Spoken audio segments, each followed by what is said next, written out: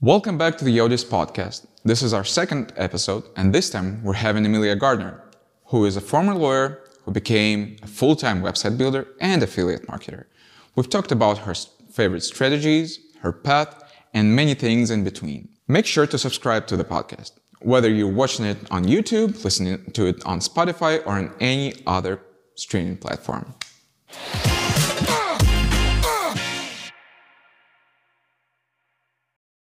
It's really nice to meet you. It's really nice to see you almost in person.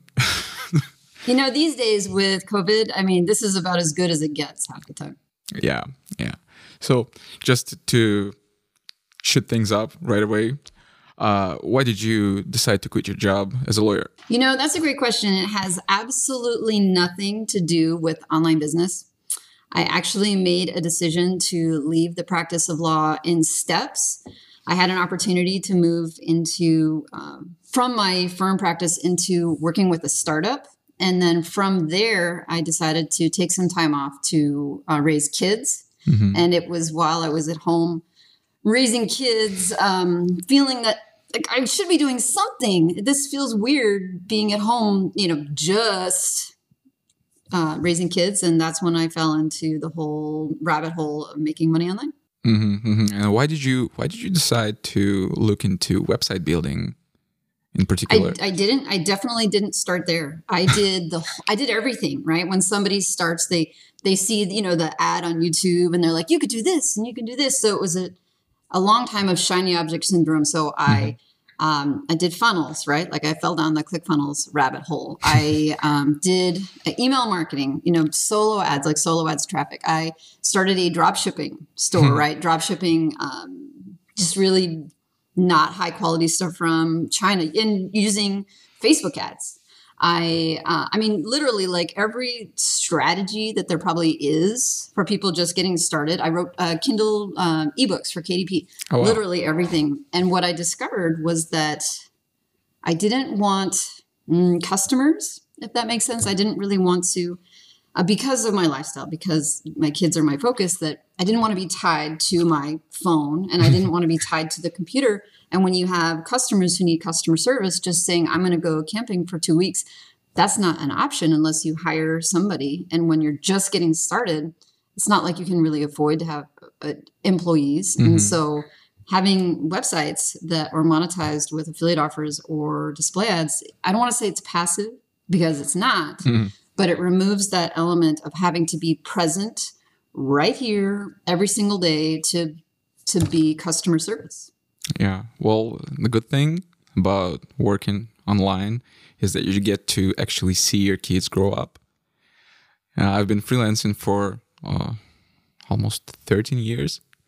I've been working with texts in particular, and it was a really great opportunity to see my son grow up first, then to see my daughter grow up, and it's really a special time.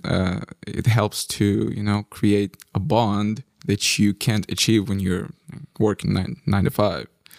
You're just always there. It's not something you can do later either. Yeah. Like, okay, when I get done with this project, I will come volunteer in your class when you're a kindergartner. But that might not happen because they're past that phase. There's no going back. Yeah. Well, speaking of working online and website building and affiliate marketing and everything of that sort, well, most of it is known to be mostly dominated by men. So how did you cope with it in the beginning? Well, I'm going to politely disagree with you. Okay. With the statement that SEO, that niche websites, that this business is dominated by men. Okay. I think if you go on YouTube and you look at all the YouTube creators, you will notice that about blogging, or at least about search engine optimization, that most of the creators are male. Mm-hmm. But if you search blogging in general, or you look at other specific kinds of blogging, that you will find that there are many women, in fact, that women often dominate, I'm going to put up my air quotes, dominate the results for those topics, specifically the blogging topics. So there's search engine optimization, SEO, which seems to be, that's where a lot of the men are creating, but blogging in general, I invite you, Vladimir, or anybody who's listening to this, to just search blogging to see how many women have created content on not just YouTube, but on Pinterest, on Facebook, on Instagram. And you will find many bloggers there. And in fact, I would even suggest that women were at the forefront of this. Mom blogs, I feel like, were one of the first places that people legitimately made money with affiliate offers, because they were doing things like, hey, I made this craft, and here are the places where you could go to buy these things. So yes, there are many men in the space, but I will say that I think a lot of the women who are crushing it are not taking the time to go and start teaching it. Mm-hmm. They're too busy making money doing the thing that they are supposed to be doing. Uh-huh. And many of them are also juggling, lots of hats, right? They're also parents or they're caregivers. And so they're crushing it, and they've got too much stuff to do to go over here and say, I'm going to start a course about blogging. I mean, when you're making 6 figures a month, I mean, is a course really necessary? Mm-hmm. You could just keep doing what you're doing and just make more money. Yeah. So sounds reasonable. So that's I would just politely disagree. I think that is much more balanced than people think. Yeah, so it's just a general impression because of the course presence and lecture presence that is created by men. I would also, though, suggest that maybe, especially if it's men who are we often get served content by Google, by YouTube, that Google thinks that we'll like. Mm-hmm. And Google looks at our past preferences and knows that maybe you like to consume content that was created by men. Mm-hmm. So if you're not seeing a lot of women in your Facebook feed or in your YouTube feed, that could be YouTube doing its best to serve you what it thinks you want. Mm-hmm. And it creates this impression that it's only men, because I see in my feed tons of female creators about blogging. And so when you say, oh, it's dominated by men, I'm like, really? Well, yeah, that's an impression that I've got.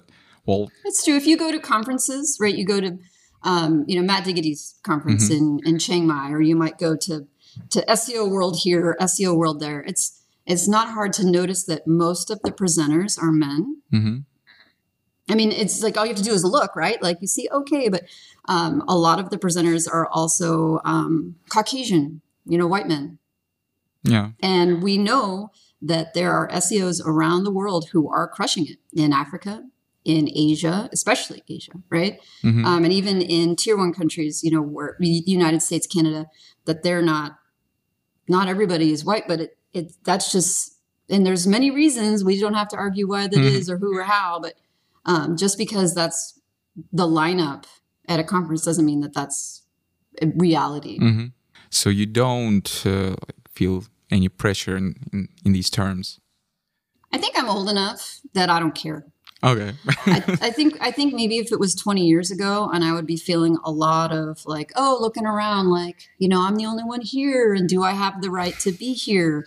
I don't feel that anymore. I'm here and I'm going to do what I want, how I want. And maybe my path doesn't look like your path, right? Like my path doesn't look like some of these guys or gals who are just like crushing it. And they've been crushing it since like month 1, right? Like some people, their first year, they've just like to the moon. Mm-hmm. And that's not my path. And I think most of our paths go like this, right? Like, totally. They don't look like that. And maybe 20 years ago, I would have questioned what I'm doing. But now there's just so much in my life that's happening that makes me fortunate that I am doing what I'm doing and doing it this way. And it gives me opportunities to continue to pursue the things that I really want to invest my time in that maybe don't necessarily make the most money. I mean, I chased the dollar already. I was a lawyer. I did that for 10 years. And I don't, it's not that I don't think that money is important, because obviously that's how we eat, right?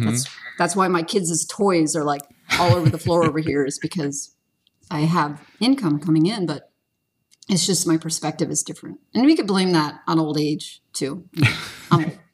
No, everything seems reasonable, and I totally agree with you about money. It's not just, you just need to make money to make a living. Everybody has to, Yep. unless you're born rich that's the way it is. Yeah.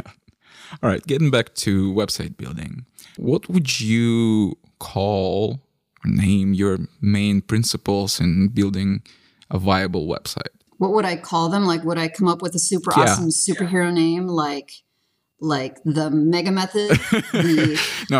Something with Raider, like Forum Raider or Tomb Raider, or what? What are the principles that you follow in the process of creating a viable website?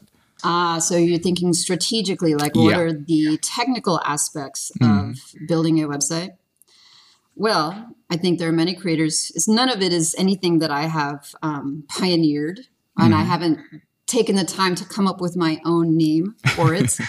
I believe that my strategy is the do it wrong till you get it right strategy. I think that starting is the most important thing that a person can do. And it's kind of like you hear dentists, for example. Dentists get asked all the time, like, what is the best toothpaste? What is the best toothbrush? And like to a man or a woman, they will respond, the one that you use.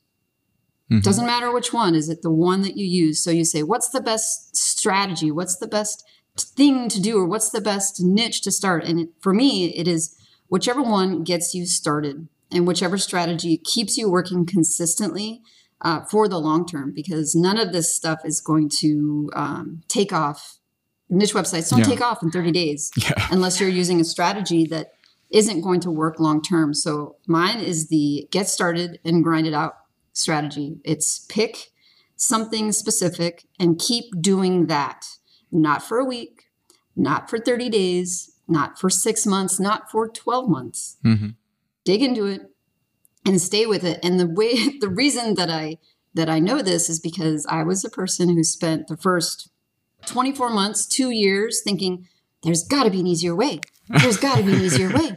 This is too much work. There's got to be a shortcut. There's got to be, like, look at all these men on YouTube posting about how you could make money in 30 days if you would just do this. And it turns out the primary way for me to have had success is to pick one thing, one strategy, and then grind it out until I started having some success. And anytime I start thinking about doing something else, like, ooh, on YouTube, that guy's doing this and that looks great, I have to look at my projects and say, okay, when this project reaches a certain level of success, then I can go investigate that.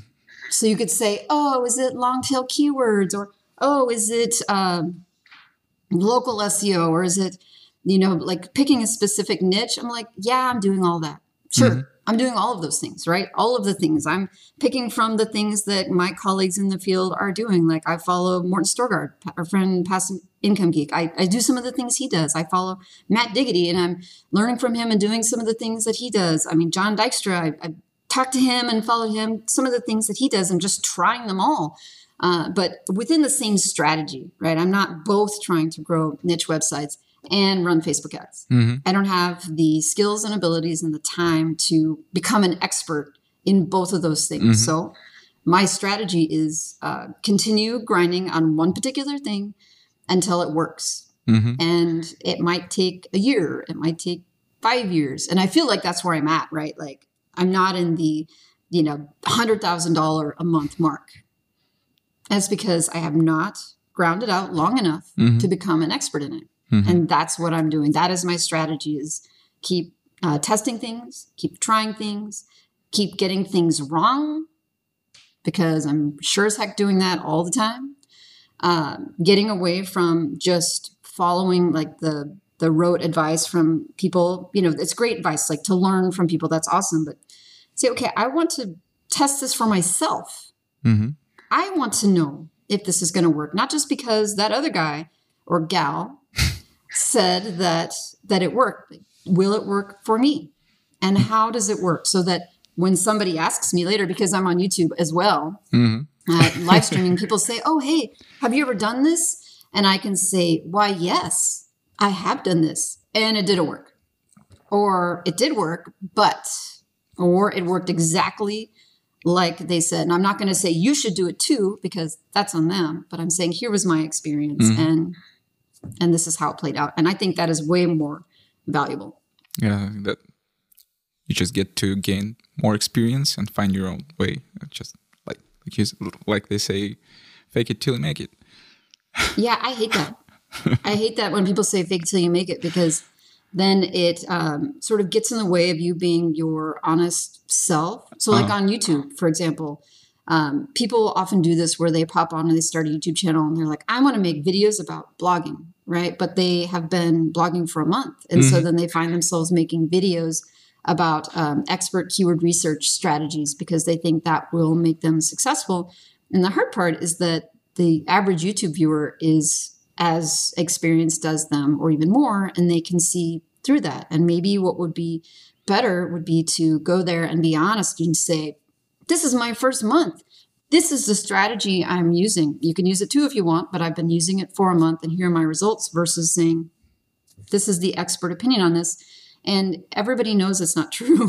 They can just see through it. They can just see that you're not being honest and open. And not to say that people shouldn't make those kinds of videos, because that's part of the process, making videos and see what happens. But in my experience, being yourself and being okay, being vulnerable to say, yeah, that didn't work. I tried this, that didn't work, is valuable even to experienced creators, right? Experienced people who have been on YouTube or in this business for a long time. I mean, we don't need another keyword research video, honestly. There's like 6 million of them. But what we need is connection. We need to know that we're not alone. We need to know what is working for you, so that maybe that's why we would try it. What didn't work and why. And anybody of any experience level can contribute that and gain followers, build a YouTube channel and build a real audience of people that are warm to them, rather than, they subscribe and then they watch one video and then they never come back again, which then kills your YouTube channel. When you have all these people who subscribe and never click on any of your thumbnails when they get served to them, that's a sign to YouTube that they should kill your momentum and growth. Yeah, well, your path, what you told about your method, let's say, your strategy about... Sure, the grinded out strategy. Yeah, the grinded out strategy. I'm gonna get a trademark lawyer to go and make me some shirts. Sounds good. I'll get that one. Because it really reminded me of how I started with writing. The last job before I started writing was mounting cables. Just installing speakers in supermarkets, video security stuff, all that kind of stuff, all those kinds of things. And then the financial crisis hit in 2009. And I've had a friend who was a copywriter at that moment. And he said, hey, sometimes I just don't have the time to do my work. So what do you think if I just send you some of it and you just see for yourself if you can do it? This is how I started. And I had no idea what to do. It was just, okay, I'll try. And eventually I just ended up doing this for a living, And eventually I ended up here in Odys and continued doing it. And I love doing this job. I love working with text. Speaking of YouTube videos and all those instructionals, I think I've never actually went through any tutorials or all of this thing, any of these things. Just grinded it out for myself. Just found my own way, and now I'm hosting a podcast.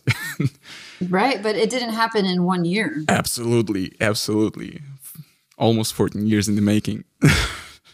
And that's the hard thing about this content that most of us consume on social media, is that it seems easier than it is. It seems faster than it is. And then people feel like they're failing. And so they don't ever get the opportunity to succeed because they have these expectations that are just not reasonable at all. Maybe that did work for that person, but we don't necessarily know the backstory that led to that. What did they do for the 10 years leading up to that? How many times did they try and fail? And much of this content is created with a goal in mind. I mean, for people that are using it as a funnel to a product, as a funnel to some other purpose, trying to just get subscribers. I mean, we all know in the YouTube space that thumbnails that have dollar signs on them do better. Like dollar signs, with amount like $25,000 or $379.27. Like that is going to pull people in, and it has a purpose. We're not just on YouTube because we just like it. I mean, well, I sort of am, but most people aren't. Yeah. Oh, let's get back to the websites again. Well, in particular, the domains. One thing I wanted to ask you as the first person that I'm actually discussing this with, when building sites on new domains versus aged domains, what are the highest benefits and drawbacks in each case? Oh my gosh, how long do you have? I mean, I could literally talk about this topic for days, and I'm a really hard guest because if you just let me go, I'll just talk, right? We'll be here for 2 hours if you like. So here's the thing. I'm not ready to be an expert on either of those topics. I've built several sites on fresh domains, and then recently, I'm looking at the month, in December, January, I did partner with Odys to try out my first age domain. The problem is that it's not as simple as just comparing apples to apples, because every domain, every niche, every topic is different. And so if I could say that I had run head-to-head tests in the same niche with the same content, then maybe I could tell you, oh, hey, I know that this is the answer to that question. I think that, and the experiment that I'm running now with the domain that I did get from Odys is in a very competitive niche. Right. So it's a competitive niche that's almost entirely outsourced or with AI content using Jasper. So you'd say, oh, well, what is the result from that? What does it mean? And it's hard to say that I know what it means because it's really difficult. It's not apples to apples. It's like apples to grapefruit or apples to zucchini or apples to that tree over there because they're so different. What I also think is happening is it's making it difficult to have strong opinions about it because of the way Google has gone about doing its business this year. So indexing situations. So just indexing in general with new projects, either on fresh domains or on age domains. And it's so inconsistent with the updates and the way updates have played out for everyone and what that has done for rankings and shuffling. And so you say, okay, I have progress going. And then Google comes in and says, hey, by the way, you don't have snippets anymore. And you're like, oh, great. Is that related to the domain? Is that related to links or is it not? Is it related to the content that I have posted on there or not? Is it related to some other link that I don't even know about because this is an age domain that I cannot control for? So the experience I generally have with fresh domains, at least in the last 2 years, is that I start a site on a fresh domain and Google pretty much ignores it for somewhere between 2 and 9 months. And then Google will decide, it's a good time to bring you out. Let's do it. Let's go. And how long that takes depends upon the competitiveness of the niche. Right. So waiting for this site to build authority in whatever way, shape, or form you believe authority could be built, either the depth of content, the breadth of the topics, the types and number of keywords that the site has overall, the links that go to it. I mean, I really am not a huge, I don't say believer, but the EAT, what creates experience, authoritativeness, and trustworthiness. Do you have an author box or not? I'm not convinced that matters one way or another, except for when you have a human reviewer, right? But in general, based upon the competitiveness of that and your authority for your site, eventually somewhere between months 2 and 9, that's going to take off. With an age domain, I've heard many stories where friends have, posted all this content in month 1, and then the site took off like a rocket, and they're a believer, right? It's age domains all the way, and I didn't have that experience. I put up, 100 articles in a couple months on a new site, and Google refused to index any of it.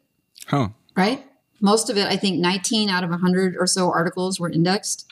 And Google said they were indexed, right? They were all green in the Google Search Console. But in my SERPRobot account, they were all not found, right?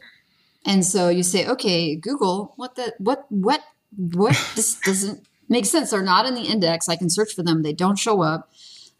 They should be there at least somewhere in the top 200, I think, right? And they don't end up there.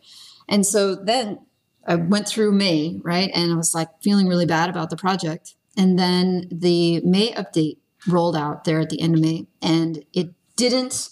I don't know if it gave the site a boost, but what ended up happening was those articles within 24 hours all indexed. Oh, wow. Like 99% of them hit the index. So they shifted in Google Search Console from green, right? So, it's indexed, to discovered, but not indexed, and then crawled, but not indexed, and then shifted basically within a short period of time to indexed. And now the site is getting traffic. And you say, okay, what did I do wrong first to put me in the realm of not indexed, the shadow world of Google indexing? And then what about the site, or what was done by Google in May to then cause those articles to be indexed? And then what has caused them, in the shuffling of what's been going on in the various updates through August, September. I saw a note on Twitter either yesterday or this morning that Google is shuffling things again, right? And so how are you supposed to say that an age domain at this point is any better than a fresh domain? Because most of the time we don't know what happened yesterday, and we don't know what's going to happen tomorrow. So this goes back to my my initial thoughts about niche websites is if somebody were to say, should you do a fresh domain or should you do an age domain? I say you should do them both. You should test them out, and you should find out for yourself, with the caveat that it's going to depend on the niche that you choose. So if you say, age domains are bad. I tried it once and nothing worked. I'm like, well, there's more to it than just the particular domain that you have chosen. There's so much more going on there. And you can't just decide in even 9 or 12 months that a project is successful anymore, because there's so much working either for and against you to make something work. So it's always a complex story. There's no this. Well, that's my problem though with these summary social media content, where it just concludes for you that, good or bad. Craig, I think it was Craig Campbell on Twitter, because I recently joined Twitter. He posted something the other day that I actually responded to, and he's like, there's no one way to do SEO.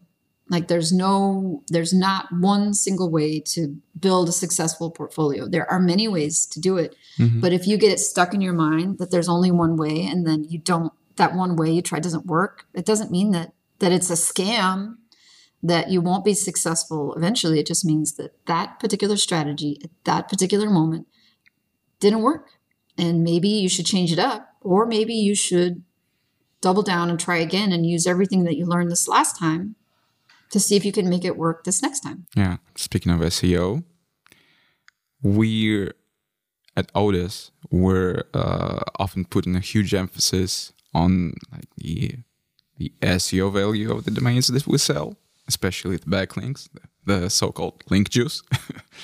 What is your experience and opinion with and opinion about using the backlinks that are already there in the domain?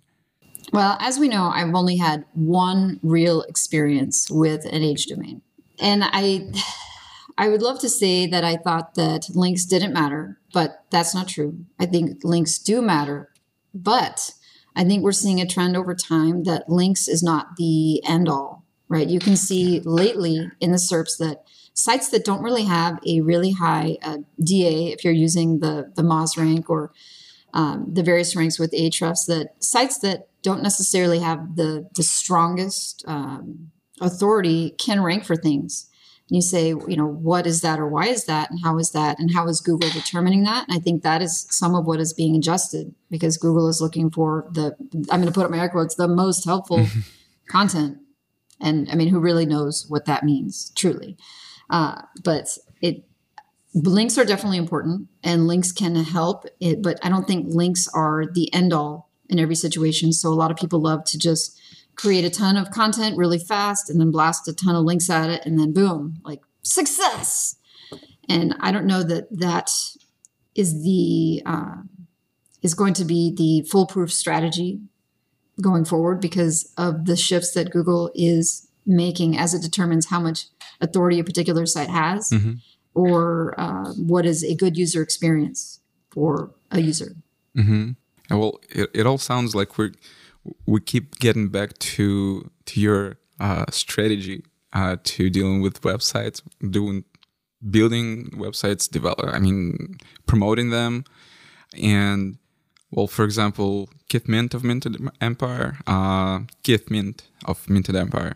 and Carl Broadbent of the Affiliate Gathering. Yeah, I know Keith and Carl. How's it going, man? If you're listening. I hope they will listen. Well, they've also had case studies. Well, Keith is actually still writing a case study in one of our domains. And the thing that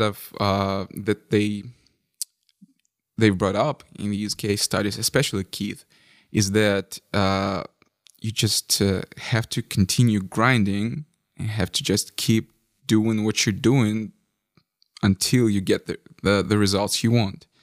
And Keith especially had this sort of like I wouldn't say that it was a decline, because there wasn't like any substantial growth at that moment, but the statistics didn't look quite well for a while in his reports, until he decided to move this domain to a silo on his another website, and then it all started growing, started showing positive statistics.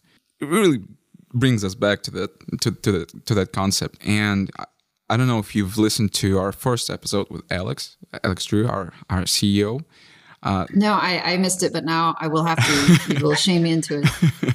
All right. Well, there's one thing he said, that you should treat your website like a business, not like a side hustle, because it won't last. And yeah, well, it had to be a question. No. I think that is such an important perspective shift, right? And somebody explained it. A good friend of mine explained this to me as well, especially because I get shiny object syndrome. I love starting sites. I just really like it. And he's like, well, if it were a business, would a business owner, like a shoe shop, right? Like, let's say somebody went out and opened a shoe shop on Main Street down in your city. Would you go and open another shoe shop before the first shoe shop was successful? No way. You would never do it. You wouldn't have the time or the capital or the momentum or the energy to run a second store before the first store was not just like working, but like really successful. But we think of websites as projects, like hobbies, like going out and mowing the lawn. I can do that anytime, whatever. I'll just go and do it, and I'll have started another website. But if you look at it like a business, you would never do that.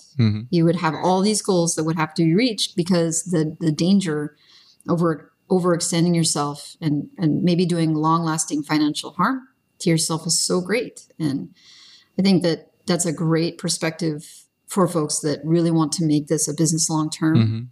And it's something I've had to come to. Oh, yes. I've had to come to that turn in my career here also, is to really make sure that the projects I'm leaving behind are in a good place before I move on, because otherwise I just know that it won't happen. All right. Comparing the risks involved with being a lawyer and a website builder or affiliate marketer, what would you consider the more risky job, and why? That's a really broad question, to be honest, because there are many things that can be risked. There's financial risk. There's career risk. There is the risks to your health and life and safety. There are risks to your happiness and things. And so you say how they're not apples to apples, right? They're apples to trees, pretty much, because they're so different. When you work for someone else, potentially you have less financial risk, right? Because you are insulated by the existence of someone else being in charge of business, someone else having the responsibility of the lights, the heat, the taxes of all the things in your job is to do the business, is to make the money, right? So there may be less financial risk on a day-to-day basis or a month-to-month basis about whether or not there is money coming in. And when you're working online, when this is your full-time thing, at any moment, Google could come in and just, karate chop it like, and all of a sudden your full-time income stream where you have no real backup or safety net is just gone, right? And that's less likely to happen when you're working as a lawyer in someone else's firm. But on the other hand, if you're working for yourself and you are the person who is in charge of the lights, the heat, the taxes, the employee salaries, then I would argue that it is probably equally at risk, because a bad month could send you under. There's not necessarily a safety net. So they are similar, depending on how you go about being a lawyer versus go about being an owner of a series of portfolios that are monetized using organic search traffic from Google. So they are similar and different. I think that they have their unique impacts upon things like family and quality of life. And people will say, this seems more mentally taxing than this. And I think it goes back to, again, the kind of law that you practice or the strategy that you employ, and also how hard you apply yourself. So I don't think there's an overarching conclusory statement that I can say that this is more riskier than this, because it really just depends, right? There's not one way to practice law, and there's not one way to build a portfolio of websites. From the current perspective, like from the point in your life that you're in right now, what seems a more enjoyable thing to do to you? I'm old. I'm old, right? We talked about this earlier. I chased the dollar already, and I'm still chasing it now. But the things that are most important to me are spending time with my family, and also keeping an eye on the fact that since I'm old, I'm not going to last forever, and doing some of the things that I did to myself as far as working in my 20s is not necessarily going to set me up to survive all that long into my golden years. So quality of life is really important to me. So I look at the practice of law, especially in really high stress practice areas, to be a more of a risk to the things that I care about most, because it takes, a law practice will take me away from my family. They will cause me to be stressed and really struggle to take care of myself. And then I don't feel like my best self when I am fully engaged at work. And then my kids are in daycare. I don't know what they're doing. I don't necessarily know what is going on in their life. And we have people helping, with the shopping and with I'm making the money, but I'm not engaged at home. So for me, I would look at this point in my life that the practice of law is more risky to the things I care about the most. Mm-hmm. Although I'm not going to say that niche websites are secure. You have to go into this, especially if you're doing it full time, like fully knowing that you need to have money saved in case things go sideways. And I think that, and I do this, is really important to continue to maintain contacts and network in the event that you need to find another way to support your family, and you need to be putting money away in retirement, just like you would for a job, but you've got to be the one who's in charge of doing it. And you can address and prepare for all levels of risk.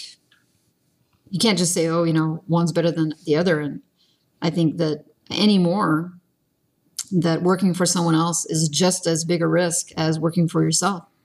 There's no guarantee that if you work for somebody for 30 years that you're going to get the gold watch at retirement and the pension is still going to be there.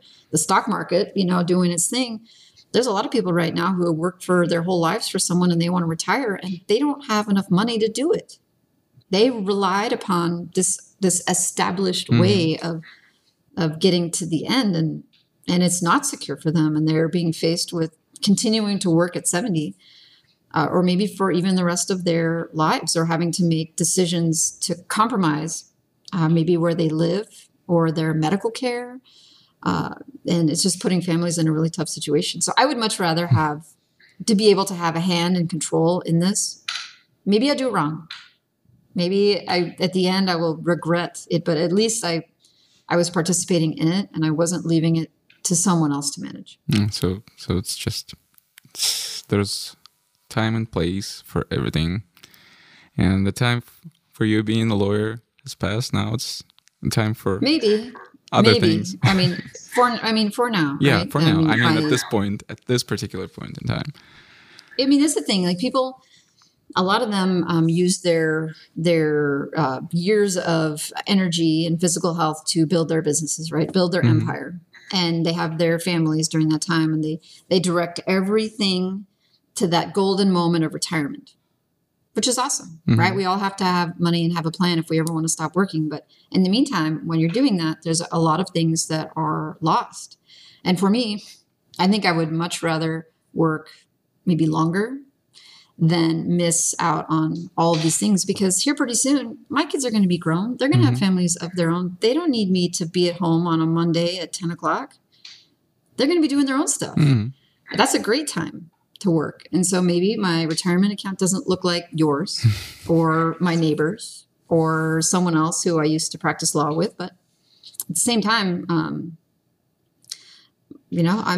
sitting in my messy living room with toys strewn all over the place, and that's not a bad place for me to be because of what I value.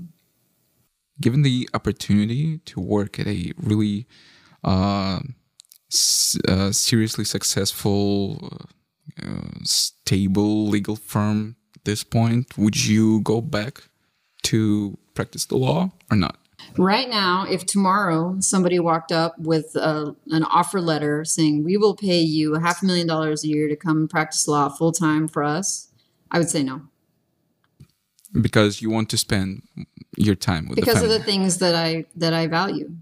Because it would take me away from the things that are the most important to me. And yeah, I don't even think I would feel bad. I don't even think I would feel tempted, because I've already lived that life. You can see over here in the corner my son's legs. Yeah. Right here. That's it. I wouldn't be sitting here right now having this conversation with you, and I wouldn't be able to spend time with them. I mean, if for that amount of money, right? Especially where I live, it's not like it's New York City. That would be the equivalent of a gigantic salary in a major city. They're going to expect you to be there, right? They're not going to say, oh, that's part-time work. That's sun up to sundown kind of salary. And I would miss out on everything.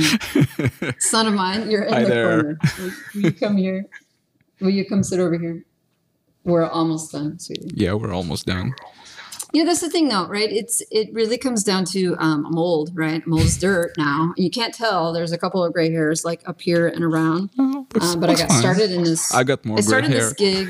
Yeah, I just got started in this late, right? Like I didn't start in my 20s, and I wish that I had, because man, how much further along would I be? But I mean, I don't even have to think about it. We say, oh, would you go do this or would you go do that? Like if it compromises my ability to pick my kids up from school at the end of the day, no. Not worth it. No, thank you.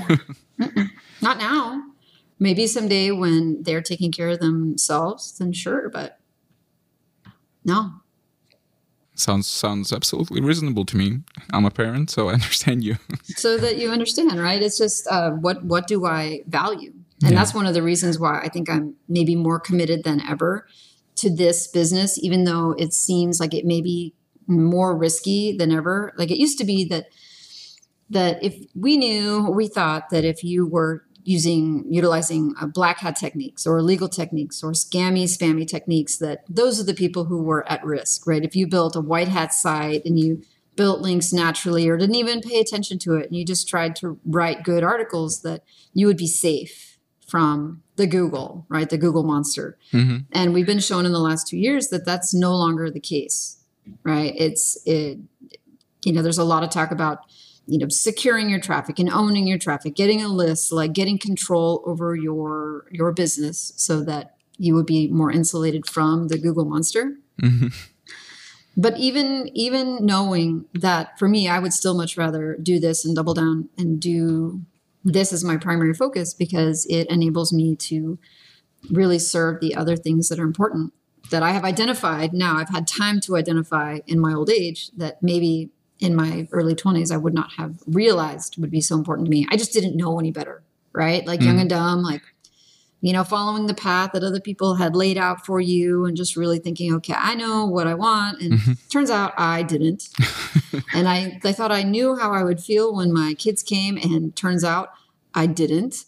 I thought that I knew what I wanted to have, right? Like what would be important to me to have, like to hold in my hands, like my stuff.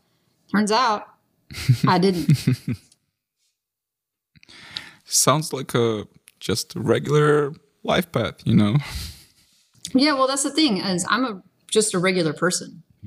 I mean, really. And I think that all of us are, and the people who are really successful are just regular people, but they can, and I'm definitely not one of these people, but there are other people in our space who are doing really well. And, people treat them like they're like a demigods, celebrity, and like put them on a pedestal and really look up to them, and, take everything that they have to say. And turns out these are just people who did a couple things. One, they started before us. Two, they experimented and learned and grew, and they didn't give up. Right. Like I said this to another podcaster not long ago.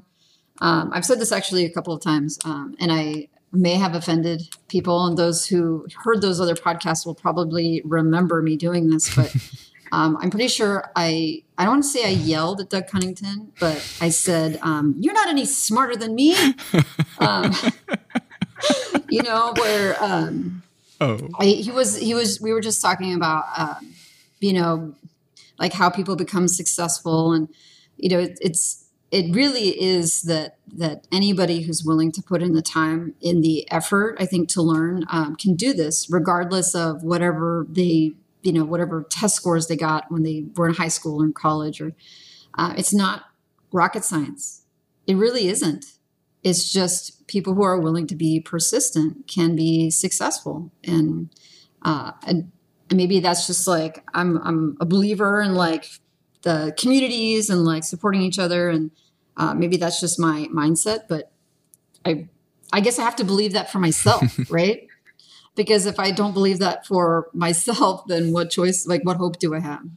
If I look at these people and say they have something that I do not, then that's a non-starter thing. They have something, these glorious people, turns out they don't have something. They just have been in it longer and have been gritty as heck and persistent and all of the things. And if I truly believe that I can do that too, it just might not look the same. Probably because I'm not willing to do 18 hours a day for the years that it will take because of this little person who is here in the room with me. I'm not willing to do it.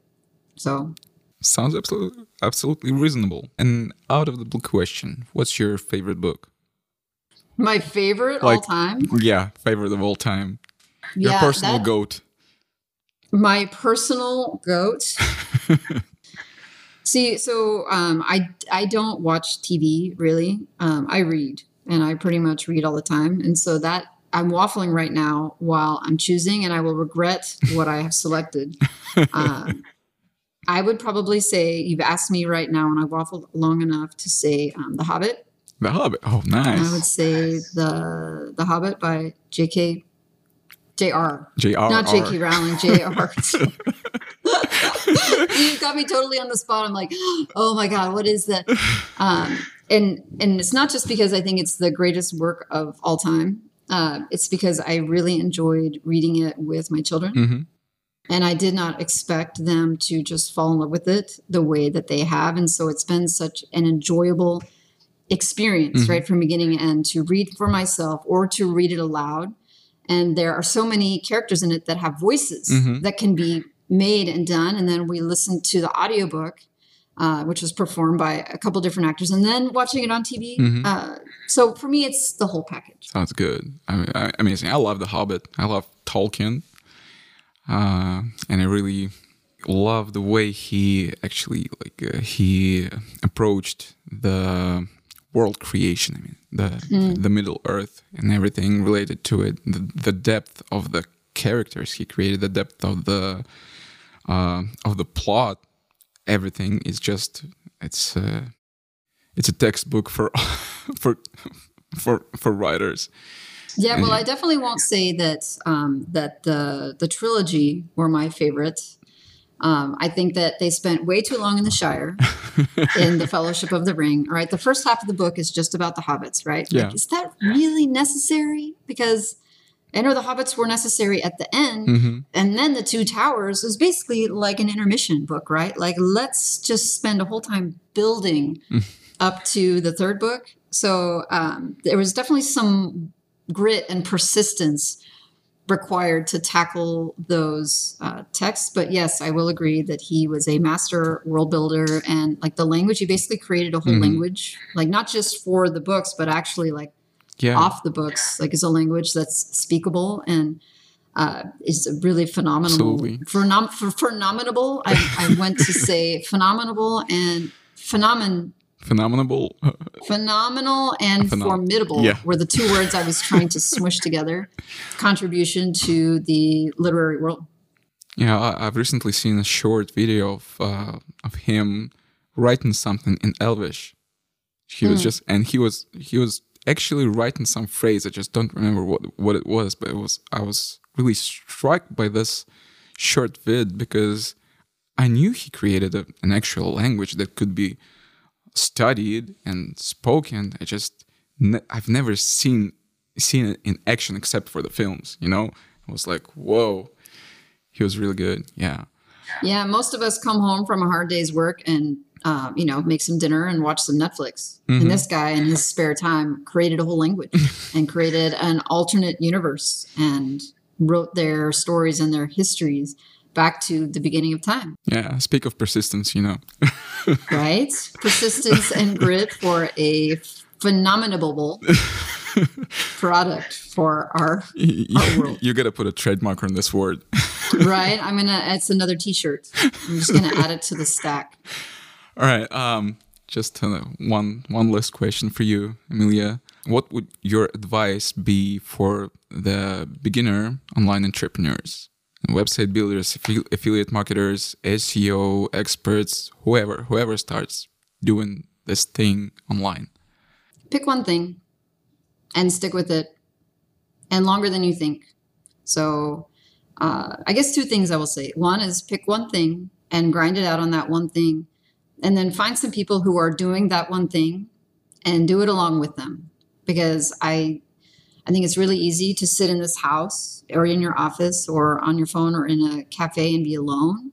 And I think that one of the primary reasons I'm still here, I'm looking at the year right now. I'm in my 5th year doing this. And I honestly don't think I would still be doing this, but for the fact that I made friends along the way that I talk to every single day, like literally every single day, that are doing the same thing. And they keep me in the headspace of what it is that our goals are. And you see or hear other people who are doing the work that you're supposed to be doing, and it's motivational. You can artificially create that. A lot of people will do it by listening to podcasts. So they keep their headspace on SEO or on building websites by putting those things like in their ear as they are at work or running or in the morning or at night. And you can create that, but I don't think it's as powerful as having people that you either meet with regularly or that you talk to either on chat or on Zoom. And I think that people who pick one thing and then find a group to support them for the first 12 months of doing it are more likely to be still doing that work in 12 months than the people who just say, I'm going to do this. And then, a month later, they're like, I forget why I decided to do this. And okay. Thank you. Thank you for the advice. Thank you for this conversation. It was really fun. No, it was really enjoyable. Thank you very much for having me. Do I get to be the first guest after Alex? Yep. You're the first guest after Alex. That's awesome. So I'm kind of like a guinea pig here. Like you're testing things out on me to see what works. There are so many things related to what we're doing that you can't just speak about domains, H domains, and there are just so many things, whether it's marketing or economics or website building or psychology or even neuroscience. I mean, there's so much tied into it. So yeah, we just want to talk it out with whoever we can. Yeah, well, I as a podcast host myself, although I only really podcasted for about a year solid, because then I realized that I was not taking my own advice about focusing. But I did, I think, 50 or 60 episodes, mostly of interviews, talking with other people in our space. And it was personally, I think, way more valuable for myself than honestly it probably was for any of the people who listened or who I actually interviewed, because it was an opportunity to gain those types of contacts that maybe if I had just cold emailed or cold DM'd somebody, just like, let's go on Zoom, they'd be like, I don't have time for that. I got stuff to do. But the minute it becomes a podcast, they're like, ooh, this is a great opportunity. They don't even care how many listeners you have, because it's an opportunity to go on a podcast. And so I spoke to many of the people in our space that I currently admire and look up to, for an hour, sometimes even more. Like at the end of the podcast, they would stay on with me and talk, just shoot the breeze. And people pay big money for that, right? And you're like, wow, what a great opportunity to gain some knowledge and connections that continue to this day to serve me. Thank you for this conversation. Thank you for spending your time with me right here, right now. And it's been an absolute pleasure. And I love that I get to be a guinea pig on the Odys podcast. It's been really fun to get to know you. I did not know you before this, and I had never spoken to you. And it's been a great conversation to have with another human, because as we know, that is kind of rare given what it is that we do.